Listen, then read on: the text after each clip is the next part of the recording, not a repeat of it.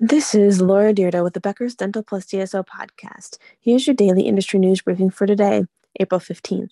Today I'm going to overview 5 DSOs that have appointed new leaders to their executive teams in the last 30 days.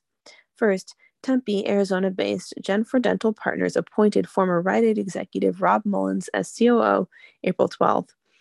2. Heartland Dental selected Sarah Jackson to be its next Chief Human Resources Officer April 11th. 3.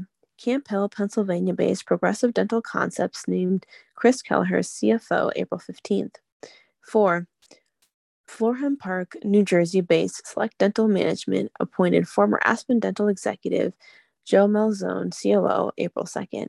And 5th, Tampa, Florida-based Today's Dental Network added 4 new executives to its team March 14th.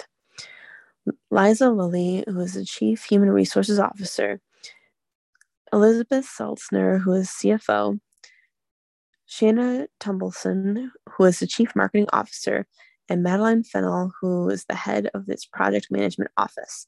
If you like the latest in dental and healthcare industry news delivered to your inbox every afternoon, subscribe to the Becker's Dental Plus DSO Review e-newsletter through our website at www.beckersdental.com.